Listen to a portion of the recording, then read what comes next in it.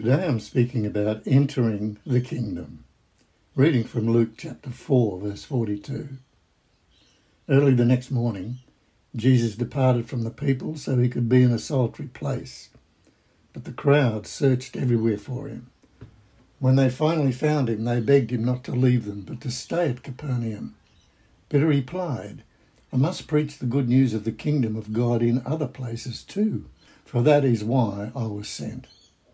Jesus kept talking about a kingdom, and people wanted to know what this kingdom was, especially the religious leaders and the Pharisees. Where was it? When would it come? What did it look like? Jesus' answer to them was that his kingdom was not in a geographical place, and you couldn't plan its arrival with a calendar or describe its outward appearance as a visible organisation. He said it was not an external system, but an internal reality.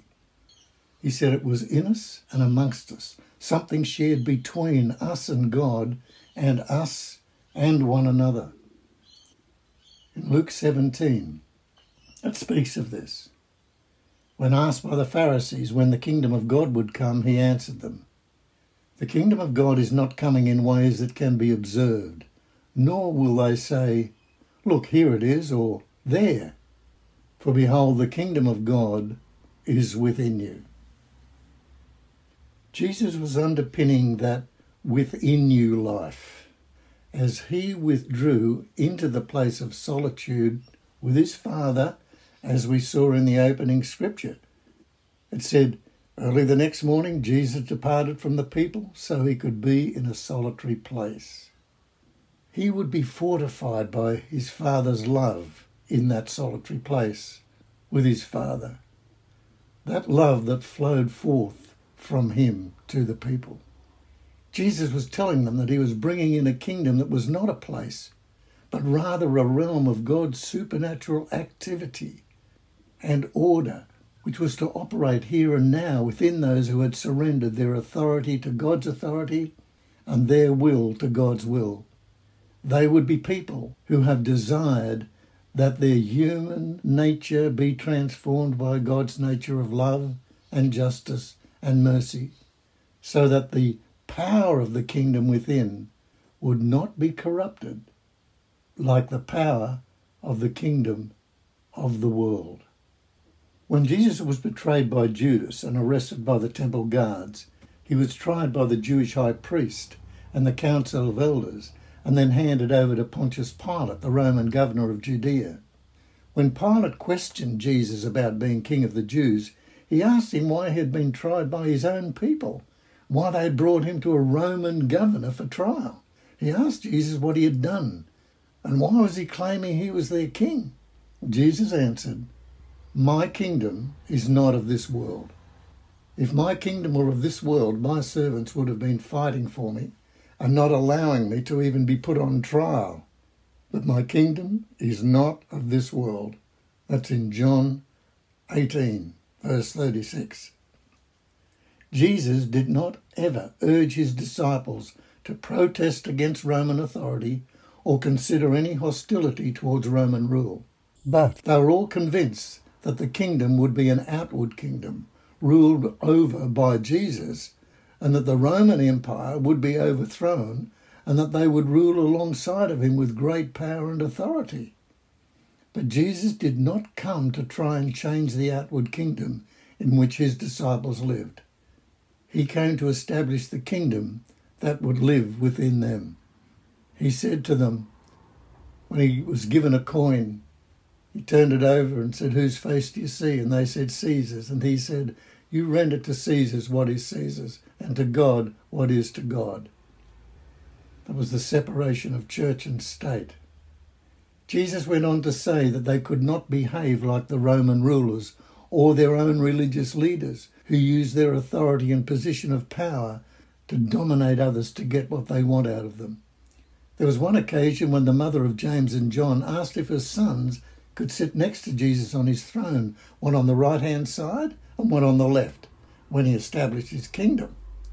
It became clear by the reaction of the other disciples, of their anger and resentment at the two brothers, that all of them were coveting some special place in the order of this new kingdom, which in their mind would be happening any time soon, outwardly. It says that in Matthew chapter 20, verse 24. It says, when the 10 heard it, they were indignant at the 2 brothers. He told them that what they were all wanting for themselves was not even his to give. He said that Father had given them all to him, and that Father alone gives place and position as he sees fit. He said that if they were to follow him, then they must follow all the way. He told them that true authority was serving one another, not competing with one another, and that he had been sent to serve, not to be served, and to lay down his life for others. That day they learned a lot about God and a lot about themselves and a lot about the kingdom. Jesus had to correct their tendency towards the power plays of political zealotry and activism, some of them more than others. Peter would not be slow in lopping off the ear of the temple guard when Jesus was arrested on the night he was betrayed by Judas. And Judas was the most zealous political activist of all, who was bitterly disappointed when he realised that Jesus had planned no imminent earthly kingdom. Those 2 brothers, James and John, whose mother wanted a place for them on the left and the right-hand side of the throne of Jesus, were also quite happy one day to ask Jesus to let them bring judgment upon the Samaritans, their political and religious opponents, by hurling some fire from heaven against their rejection of Jesus' message. Jesus rebuked them and said, "You don't know what spirit you are of." That's in Luke chapter 9, verse 54. Many Christians today have a similar zealous political activism to that of those disciples. And it is a common and understandable misunderstanding to have, because of the indignation that rises up in all of us when we see the corrupt power plays in the politics of this day. Jesus had to correct his disciples and prepare their hearts and minds to live in the power of a kingdom within them rather than seek the power in an earthly kingdom around them. There are many Christians that believe that the church will reorder every political and commercial and educational institution and every family and relational arrangement in the earth and bring it under God's rule so that Jesus can return to a kingdom of God on the earth that is ready and waiting for him to take up his rule, already put in order.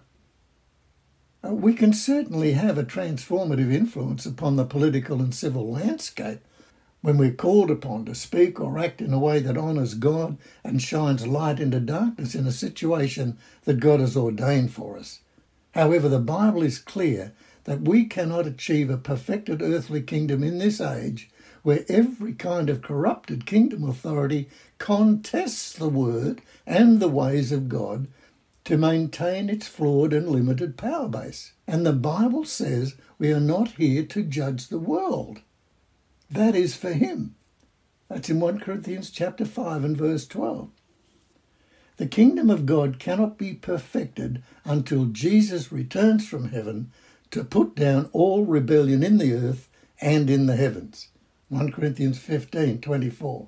Then comes the end, when he delivers the kingdom to God the Father after destroying every rule and every authority and power. For he must reign until he has put all his enemies under his feet. The last enemy to be destroyed is death. And at that time it will come to pass that at the name of Jesus every knee shall bow in heaven and on earth and under the earth, and every tongue confess that Jesus Christ is Lord, to the glory of God the Father. That's Philippians chapter 2, verse 9. We finally take our place with him in a new kingdom of a new heaven and a new earth. Until the time of his return, we live in an age where every kingdom on earth is being shaken. The only kingdom that cannot be shaken is the kingdom of God that is dwelling within us. It's in Hebrews chapter 12.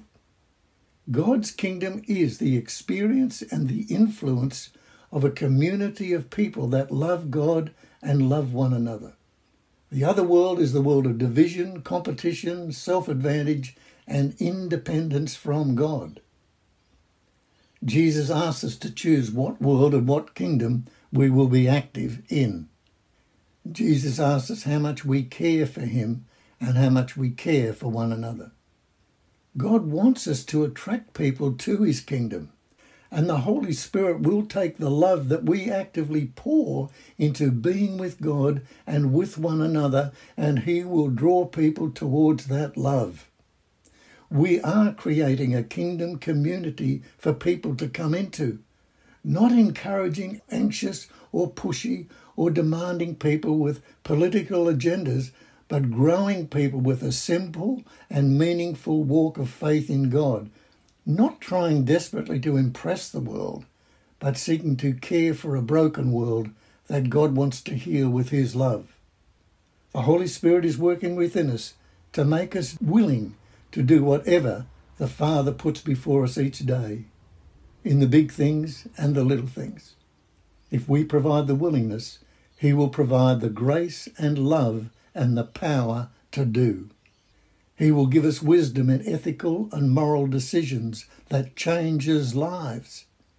He will give us strength to be there for someone else to help carry their load. He will comfort us in our affliction so that we can comfort others in theirs. He will demonstrate to the world that the kingdom is here and now, and in those who have truly entered into it because of their love for one another on display. Then others can be brought in, they'll be drawn in. Jesus came to bring in the kingdom. He will come again to complete it. The Lord bless you all. Amen.